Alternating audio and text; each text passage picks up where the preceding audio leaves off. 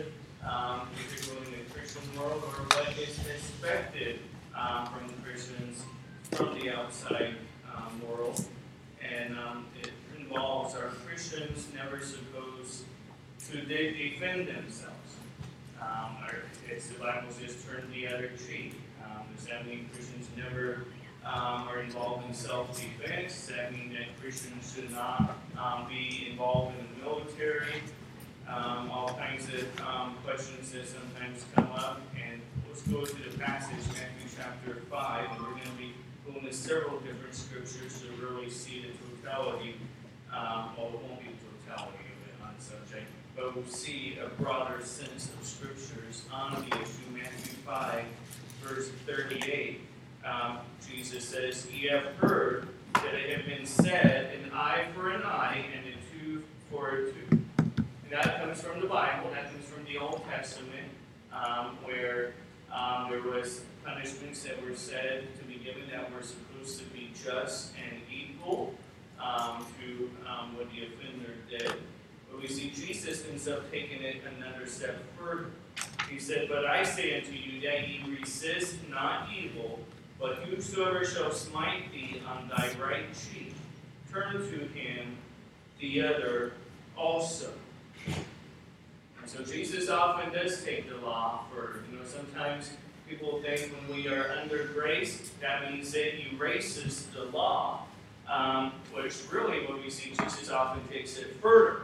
And the Bible says, "Thou shalt not commit adultery." But in Jesus took it, if you lust after a woman in your heart, you committed adultery in your heart.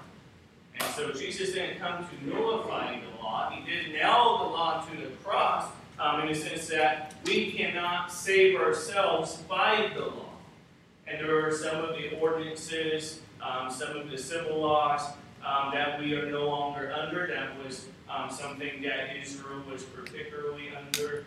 The dietary laws and the laws regarding different Sabbath days and things of that nature. Is Jesus is our Sabbath. And the Sabbath was created for man, not man for the Sabbath. But a common teaching from this passage is sometimes that we are not supposed to ever defend ourselves, since Jesus said, "Turn the other cheek." And secondly, people will say that Jesus never defended himself. And I'm going to go to Mark chapter 15, in verse 3. And it says, "And the chief priests accused him of many things, but he answered nothing. And Pilate asked him again, saying, Answerest thou nothing? Behold, how many things they witness against thee.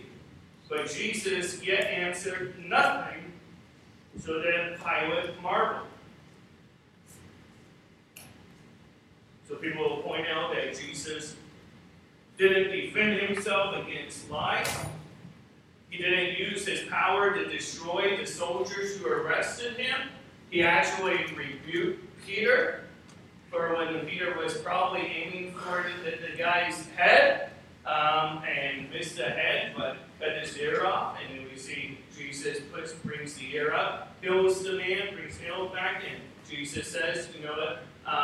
My kingdom's not of this world, otherwise my servants would fight." And so he's talking about like here is spiritual persecution, and so we are not to fight back in that sense. Jesus had came for the purpose of dying. So oftentimes that passage is used again to say Christians should never defend themselves over others. And then the argument goes, Christians are supposed to follow Jesus' footsteps and never defend themselves. That Christians should be pacifists, never fight back regardless of the circumstances. And some religious groups that will hold to this would be Quakers, Jehovah's Witnesses. They say it's idolatry to say the Pledge of Allegiance. And so they talk about how it's a sin to be in the military. Same with the Mennonites. And I was talking with a Mennonite before, and I asked him, I go, so if somebody was attacking your wife, would you do nothing? He goes, yes, I would do nothing, because we're not to fight back.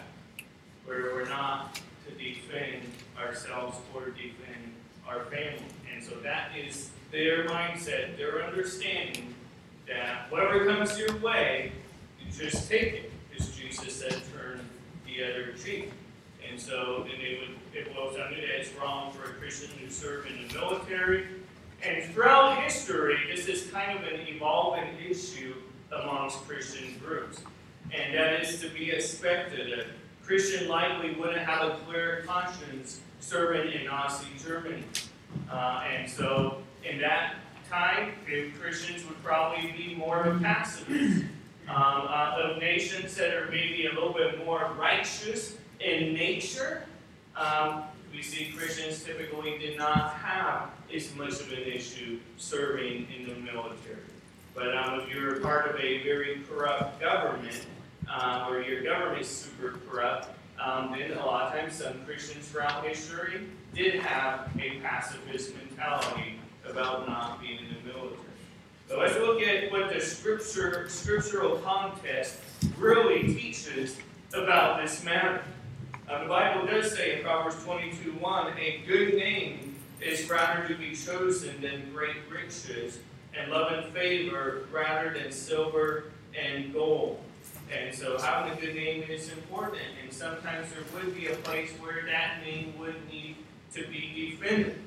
Go ahead and open your Bibles in Matthew chapter 9. And we'll see that the claim that Jesus never defended himself is wrong. Yes, when he was being taken to be crucified, he did not open his mouth, as the Bible says. And that's what the Bible prophesied, that he would be as a lamb, dumb as far as not speaking out, and that he would be crucified, and that he would not defend himself in that instance. The Bible prophesied that, so of course Jesus was going to fulfill that prophecy. But we do see on many occasions Jesus did answer his critics when it was appropriate. Sometimes he didn't, sometimes he did. Matthew 9 verse 10, it says, and it came to pass as Jesus sat at meat in the house, behold, many publicans and sinners came and sat down with him and his disciples. And when the Pharisees saw it, they said unto his disciples, why eat of your master with publicans and sinners? And so Jesus didn't just ignore it. He says, but when Jesus heard that, he said unto them, they that be whole need not a physician, but they that are sick. But go ye and learn what that meaneth. I will have mercy and not sacrifice, for I am not come to call the righteous, but sinners to repentance. And so we do see when it comes to questioning what Jesus' activities were, there were times he did give an answer. He did give a defense. And we see he explained his purpose, his motivation to them.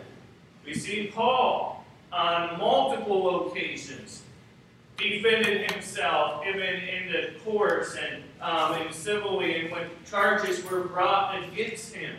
He did use their government's jurisdiction and how they operated to appeal unto Caesar, for example. We see in Acts 22, verse 1, it says, men, brethren, and fathers, hear ye my defense, which I make now unto you. That they were given all kinds of false accusations against him. And so he did not just remain silent and go, hey, if people want to believe that, then I guess let them believe it. You know, there may be a time, though, where there's a time where, okay, everybody knows it's baloney. And you know, you don't need to keep defending yourself over and over and over again. Of course, that is true, but we do see, there are times we see that Paul did say, you know what, when he was being charged, and he said, you know, as a Roman citizen, I appeal unto Caesar. And so he did use the court systems to his advantage when he could. And Jesus did, at times, instruct his disciples to be ready to defend themselves if need be. Go ahead and turn to the Gospel of Luke. Luke chapter 22.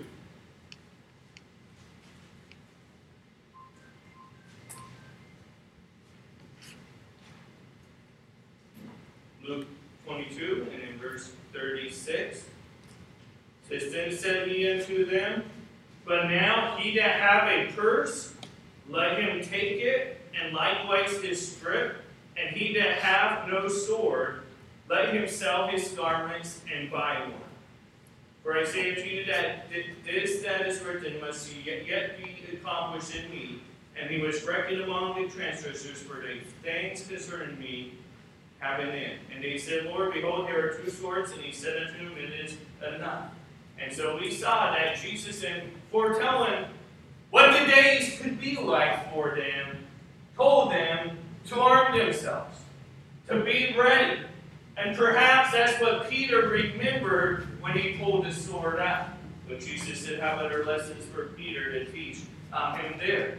But we do see that Jesus did not consider that his disciples had to be complete pacifists and unable to defend themselves and their families. He told them to arm themselves. You see that God commanded Israel to go to war at times.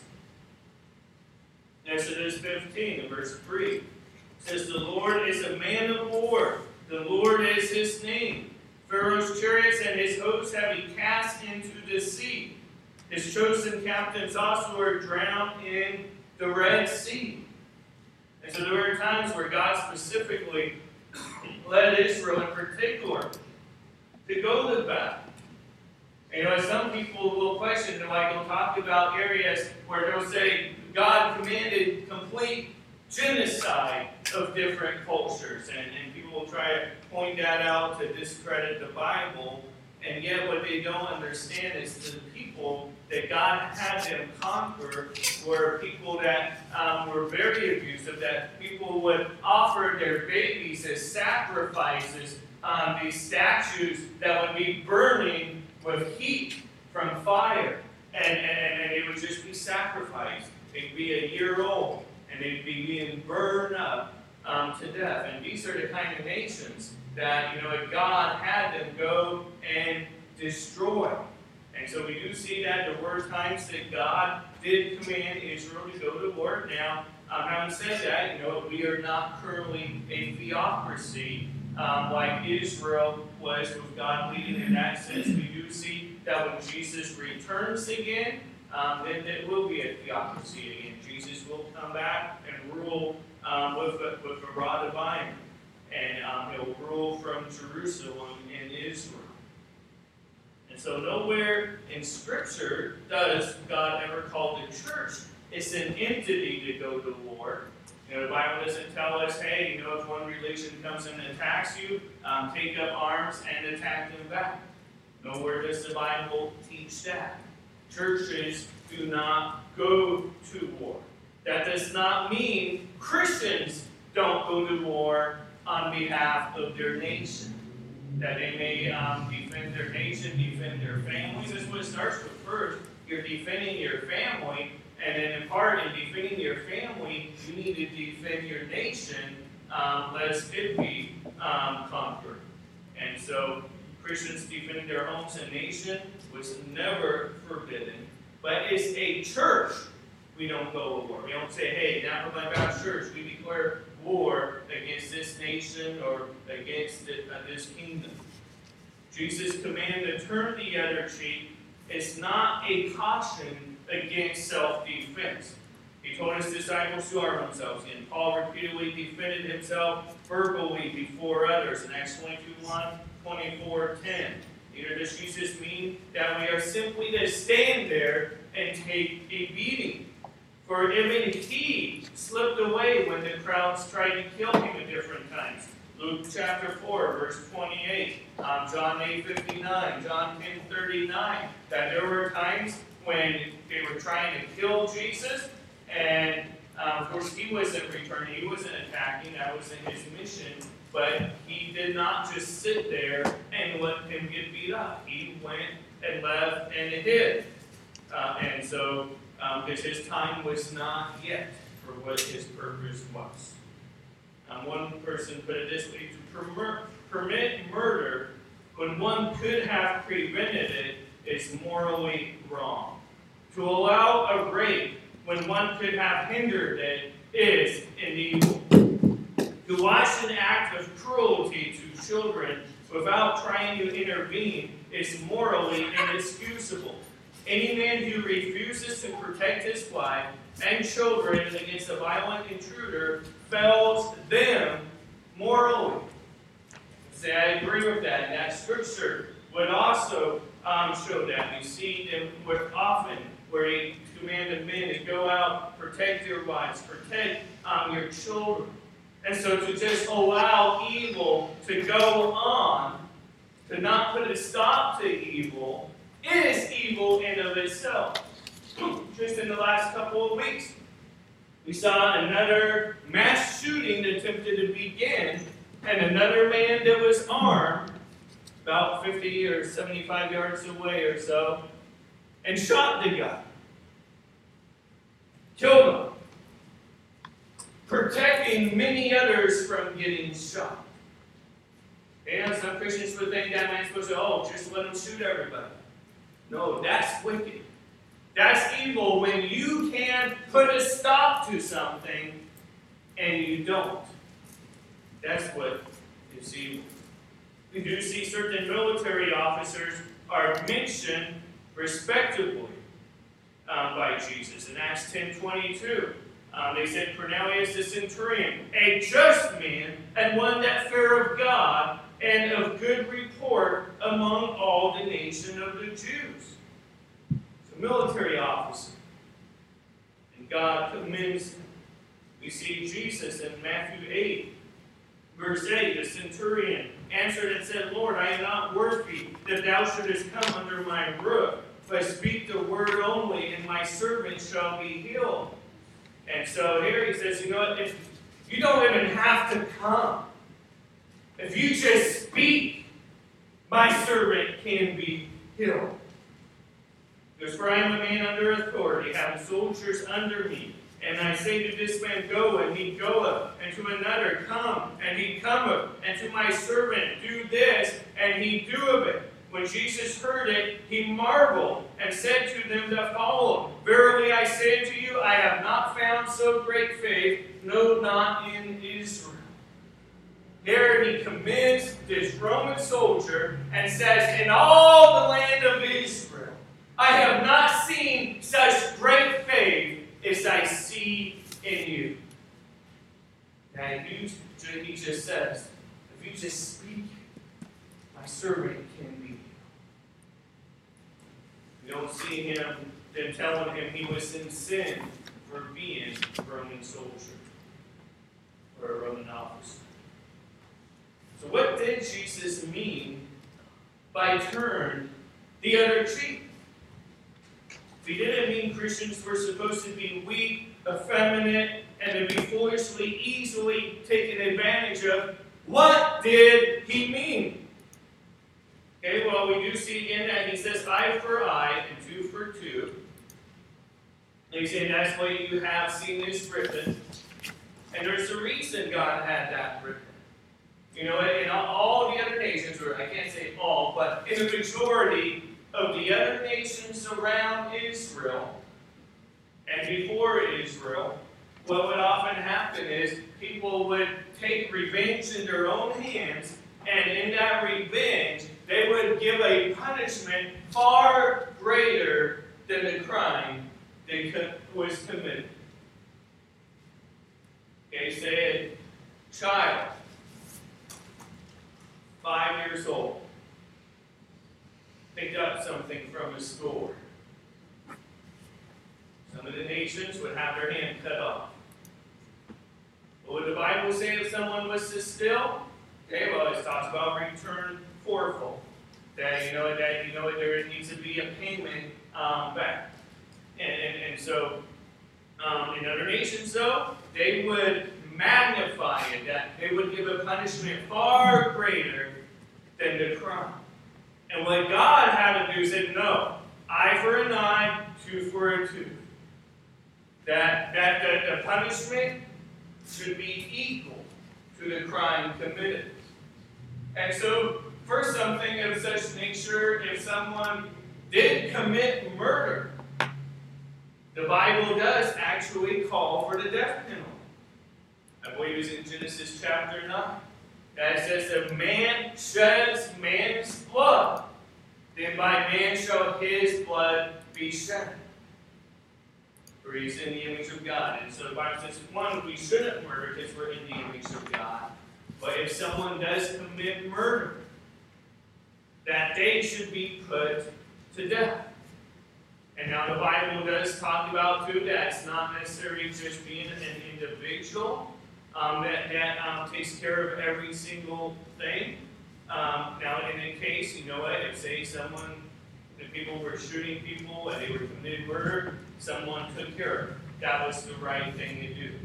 But say, you know what, the guy got away and he's gone, you know what, the proper thing would be a court, a trial, and such of that nature. So we see, so God intended for the punishment to be equal to the crime. And now what Jesus is wanting to deal with is against the law of revenge, of personal revenge, when it is simply an insult. Jesus was speaking, not take revenge of your own hands. This deals with matters of personal retaliation, not criminal offenses or acts of military aggression, when Jesus said, turn the other cheek. It's not saying if someone commits a crime that you just turn the other cheek. Jesus specifically mentioned the right cheek. So by saying to you that you resist not evil, but whosoever shall smite thee on thy right cheek, turn to him the other also. Why does he say the right cheek? Well, there's a Jewish custom. I need a volunteer. Any child want to come up? Any child want to come up? Be embarrassed? You gonna slap him? They'll have to come find out. Anybody want to come up? No, I wasn't going to slap anybody. What if I say, hey, get something out of the treasure box? How many volunteers will we get now? No one's, okay. No volunteers. All right, no treasure box for a year, I guess. Okay, so if someone was to smite someone, okay, say someone was in front of me, and most people, 85-90% people are right-handed, and so if someone is right-handed would punch somebody or slap somebody, they would actually be hitting their left cheek. Okay? That would be something that would be more of a fight. Okay? Jesus isn't saying, hey, if somebody is trying to tear you up, just sit there and die. Okay? That's not what he's teaching. But he says if someone smite thee on the right cheek, which would be a back slap. Okay? If you're going to hit the right cheek, it's going to be a backhanded slap. And in the Jewish culture, they consider that is an insult. Not necessarily an act of aggression. It's like, we're going to fight, we're going to kill you. But it was something that they considered a double insult. That to be hit with the back of the hand rather than with the palm. And so it connotes an insult, not a fist fight. To strike a person on the right cheek implied giving someone the back of the hand from a right-handed person. And so it is not so much to hurt as it is the insult that is here in mind, because it was a symbolic way of insulting a person's honor. A cab driver, this was many years ago, but a taxi cab driver was complaining to a woman passenger that he just brought to where she wanted to go. And he said this 15-cent tip is an insult. That's the kind of thing, you know what Jesus would say, you know what, you turn the other cheek. You know what, move on. You got 15-cent tip, move on. Who cares? Okay? And so the lady asked, oh, how much should it be? How much should the tip be? And he just said, another 15 cents at least. And then she goes, my dear fellow, I wouldn't dream of insulting you twice. In the book Cowboy Boots in Darkest Africa by Bill Bryce, he wrote of when he went on a missions trip there, and he met a group of 7 warriors. What he did not know until later was that those men had just killed a group of Dutch workers. As they approached him, the leader tried to stab Dr. Rice with his spear, but it caught on his belt buckle. He reacted by slapping him with the back of his hand, and then all of a sudden the warriors immediately retreated. Just slapping him back of his hand, just a reaction to trying to be stabbed to death. And if come find out, in their tribal culture, the way a chief rebuked a warrior was the backhand slap. And so the men apparently thought he was a great leader and left him alone because of that type of an insult that would be given back. And so when Jesus said turn the other cheek, he was not talking about responding to a personal injury. He wasn't saying never defend yourself if someone tries to harm you. What he was saying is that you do not need to respond to insults. That there will be in this world, you will be insulted. And we don't need to be offended by it all. That we need to be bigger than that. We need to be stronger than that. Again, Jesus told his disciples to get swords for self-defense. We see in Exodus 22:2, if a thief be found breaking up and be smitten that he die, there shall no blood be shed for him. You know, if someone's breaking into someone's home and they're shot to death or back in maybe by a sword or by some kind of tool, he says, you know what? If he died in the midst of him committing a crime, there shall no blood be shed from him. That the guy in his home is innocent. He wasn't expected to just turn the other cheek and let everything in his house be stolen. In the United States, we have what we call the Second Amendment, the right to bear arms. Just about every place that allows carrying weapons has seen a decrease in violent crimes. But you see an escalation in crime where there are bans on carrying guns. Whether it be banks or schools. You know, you see school shootings happening often. Or you see mass shootings happening where? In schools. Because they declare a gun-free zone, and most of the time they have no sort of armed security at the schools. Meanwhile, Congress has all kinds of armed security there. Just this past week or so, the House passed a bill to ban certain guns. Now, I'm not going to be preaching the Constitution, okay? We preach the Word of God. As an American, we preach the Constitution. But as far as for the pulpit, I preach the Word of God. I just want to illustrate that, you know, in society, they want to take away the right to defend ourselves. And they're the ones that will try to say, didn't hear Jesus say, turn the other cheek? When they don't even believe anything the Bible says, except for when they want to use it to their advantage.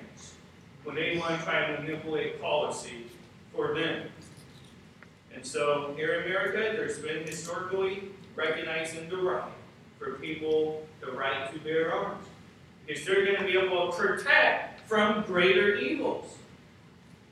You know, this war that happened in Ukraine, it happened not too long after the Ukrainians gave up all their weapons, turned them in. They made it illegal to have guns, took them up, and then all of a sudden the war ends up coming in place. And then all of a sudden they're begging for weapons. They're begging for AR-15s. They're begging for missiles. They're begging for all kinds of weapons. And they said, if you're a citizen here, come and we have free guns for you that you may be able to protect our nation. Well, that's in part why the Second Amendment was in our country. That way, you know what, if a war did come out to happen in our country, it's not just the military that's armed, but many average homes of civilians. Now, this does not mean we always must defend ourselves when attacked. It says we need to pray for discernment, to know when would be an appropriate time and when would not be. A pastor friend of mine mentioned in his book that he knew a pastor who went to visit him. He was doing business. I was doing some business the other day, and you know, everyone was polite to me, but this time, this man was hostile when the guy came and visited him, and he punched him in the face. The pastor didn't say anything, and he didn't fight back. He simply walked away. The man then bragged around town about beating up the preacher. He said, that preacher came to my house, he's never coming back again. I knocked him out, and he ran away like a wind. He just bragged about it all across town. And then someone came up to him and said, do you not know who that preacher is? He said, oh, I know he's the pastor. It's like, no. He goes, that man is a Golden Gloves boxing champion. He could have knocked you out cold. He just chose not to. That was probably the right choice for that pastor. So just because we can defend ourselves doesn't always mean it is best or wisest action in every scenario. But it is not wrong to protect yourself and others. Let's turn to 1 Peter 4.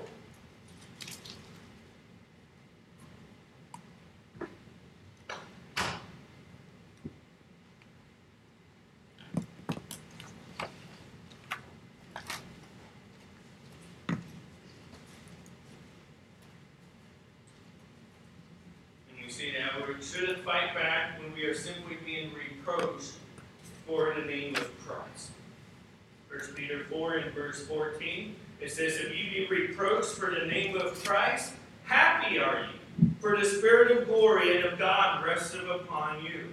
On their part he is evil spoken of, but on your part he is glorified. But let none of you suffer as a murderer, or as a thief, or as an evildoer, or as a busybody in other men's matters. Yet if any man suffer as a Christian, let him not be ashamed, but let him glorify God on this behalf. And so here, the Bible does say, don't fight back when you're being reproached for the name of Christ. When you are being persecuted for your faith in Jesus, that's not the time to fight back. The Christianity that is not spread through the power of the sword. Christianity doesn't say, repent or you're going to get your head cut off. It does not operate in the way Islam does, where they do go and war against people, trying to force them into compliance to submitting to their religion or paying some extra high taxes. It's not what God has called Christianity to do. It's not called the church as a church to go and take up arms and to fight against others. Calls it we are in a spiritual warfare. And that warfare is won by leading people to Jesus Christ. Now, when you lead people to Christ, when people come to faith through your witness, that you're snatching them out from the kingdom of Satan and they become redeemed of the Lord. And so when we are reproached for the name of Christ, when we are insulted, Joanne, if you're in school and people make fun of you as a Christian, you don't need to make fun of them back. You don't need to mock them. You just take them. The Bible says, happy are you. That you take the reproaches of Christ gladly. That you count it a joy that you're able to suffer as a Christian. It is often right to correct false statements made by those who verbally attack. If someone falsely attacks your moral character, there may be times to ignore it, and there may be times when it is expedient for you to speak up.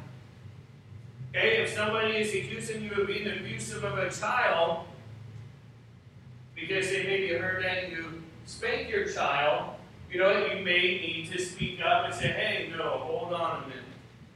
And explain, maybe even giving them the Washington RCW that allows for moderate corporal discipline. But so there may be a time that you defend yourselves verbally in those kinds of matters. You don't need anybody, you don't need to attack them when you correct them. When the Pharisees questioned Jesus' character, he at times would correct their false statements and explain his motives, but he did not attack them with revenge. We see that he often did take times where he exposed them and called them out, and called them vipers, called them out when they're leading people too full to hell by their religion. But again, I mentioned this verse, I think it might have just been last week, where the proverb says, answer not a fool according to his folly, lest thou be also like unto him. Answer a fool according to his folly, lest he be wise in his own conceit. It's one verse right there. It's not a contradiction. It's having discernment to know when is the right time to answer and when it's not. Facts are a powerful Facts are a powerful response to falsehoods to people who care about the truth. But some people do not, and answering them is often unproductive. When something's more emotionally charged instead of intellectually, it's really not the time to respond. It is wrong to fight back out of a heart of revenge. If your purpose is to correct false statements, to protect your good name, it's proper to respond. If your purpose is to seek revenge against someone who said something about you, then that is wrong. And it's restraint for someone to be a godly pastor in that regard. The attacks that sometimes pastors face, vicious attacks, verbal. I was told something just a couple of weeks ago that was said that I said something from the pulpit that I never said from the pulpit, never said in private, but it was being spread like I did. So I talked to that person and said, hey, I have never said any of such sort, and it's so inappropriate. I'm not going to mention it here from the pulpit.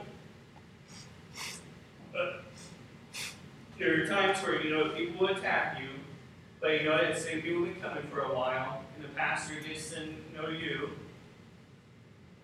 I know a lot of dirt about the person, but it would be wrong for me to, in revenge, to want to hear everything out about this person just because they were hearing things about me that were untrue. Now, I could factually go, hey, no, this isn't true, this is what happened. People could investigate it and such. But we should not do things out of revenge. That's where the Bible says, vengeance belongeth unto the Lord. You let God take care of it.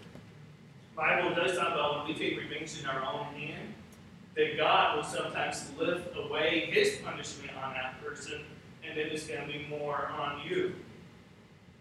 So don't fight back out of a heart of revenge.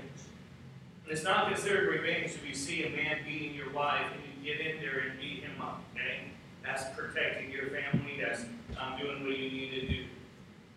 The Bible says in Romans 12:19, therefore, beloved, avenge not yourselves, but rather give place unto wrath. For it is written, vengeance is mine. I will repay, saith the Lord. So again, there's nothing wrong with protecting your family, protecting your nation. It's the right thing to do. There's nothing wrong with protecting your reputation against wrong attacks, false attacks. But we must have the discernment and the power of restraint to not react to insults. Someone insults you, don't respond back. And say it's in your marriage and your spouse says insult about you. Turn the other cheek. He'll feel guilty much quicker if you turn the other cheek than if you insult him back. Trust me, it's true. It might have happened one time in our marriage or so. When you're mocked, ridiculed, made fun of, take it in silence. Don't let it get to you. Don't let it get under your skin. Don't let it get you enraged. Promise that we often get more worried about being insulted than we even do about getting injured. There's a story of a man, not here, but somewhere else. He did a lot of work on a church's building. The pastor expressed thanksgiving from the pulpit and started naming some of the names. Said, hey, thank you for this. I appreciate you. And it's just kind of giving the appreciation. But the pastor forgot to mention somebody. And it was somebody that was really heavily involved in the building. That's the nature of the pastor mentioning names. Someone might be forgotten. But the guy's name didn't get mentioned. When the pastor was expressing appreciation, the man had the attitude of, that's it. I did most of the work and put in all the time. He doesn't appreciate what I did. I'll never go back to his church again. He wasn't injured. He was simply felt insulted. And it wasn't even an intentional insult.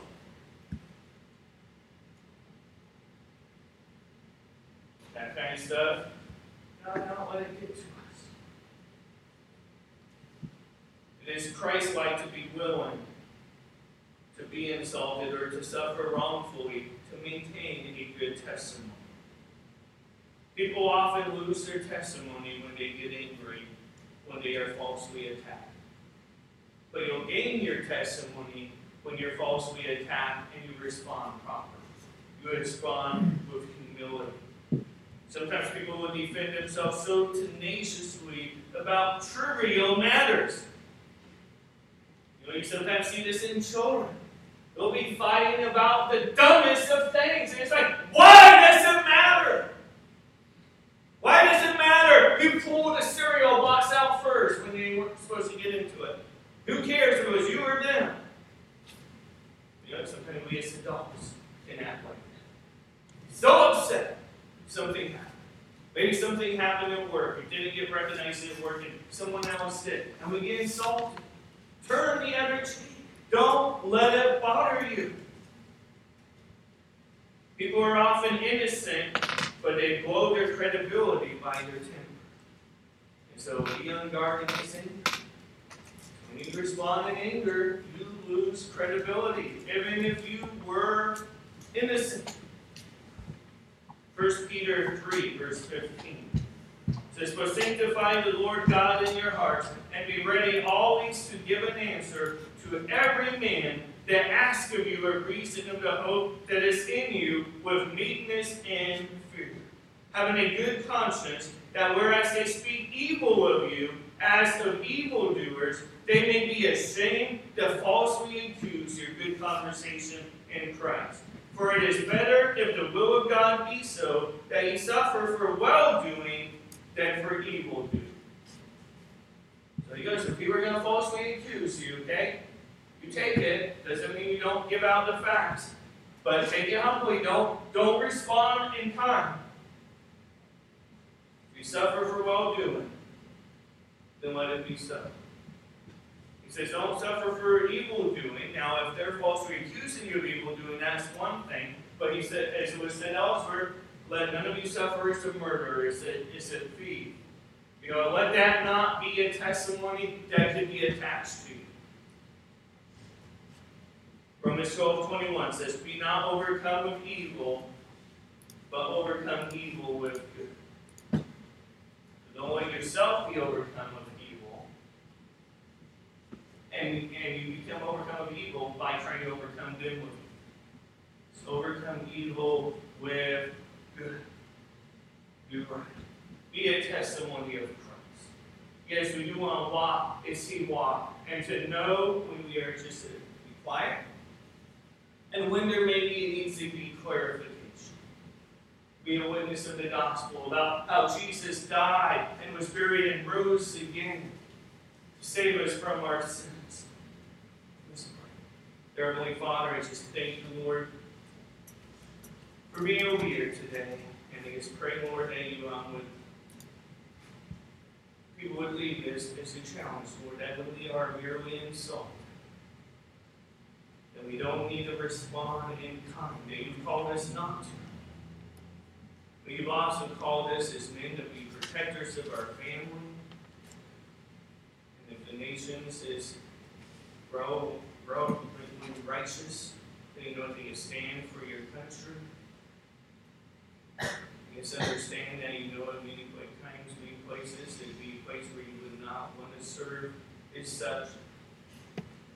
Different people are in different situations. So we just pray, Lord, that you would give Christians a discernment to know how and when to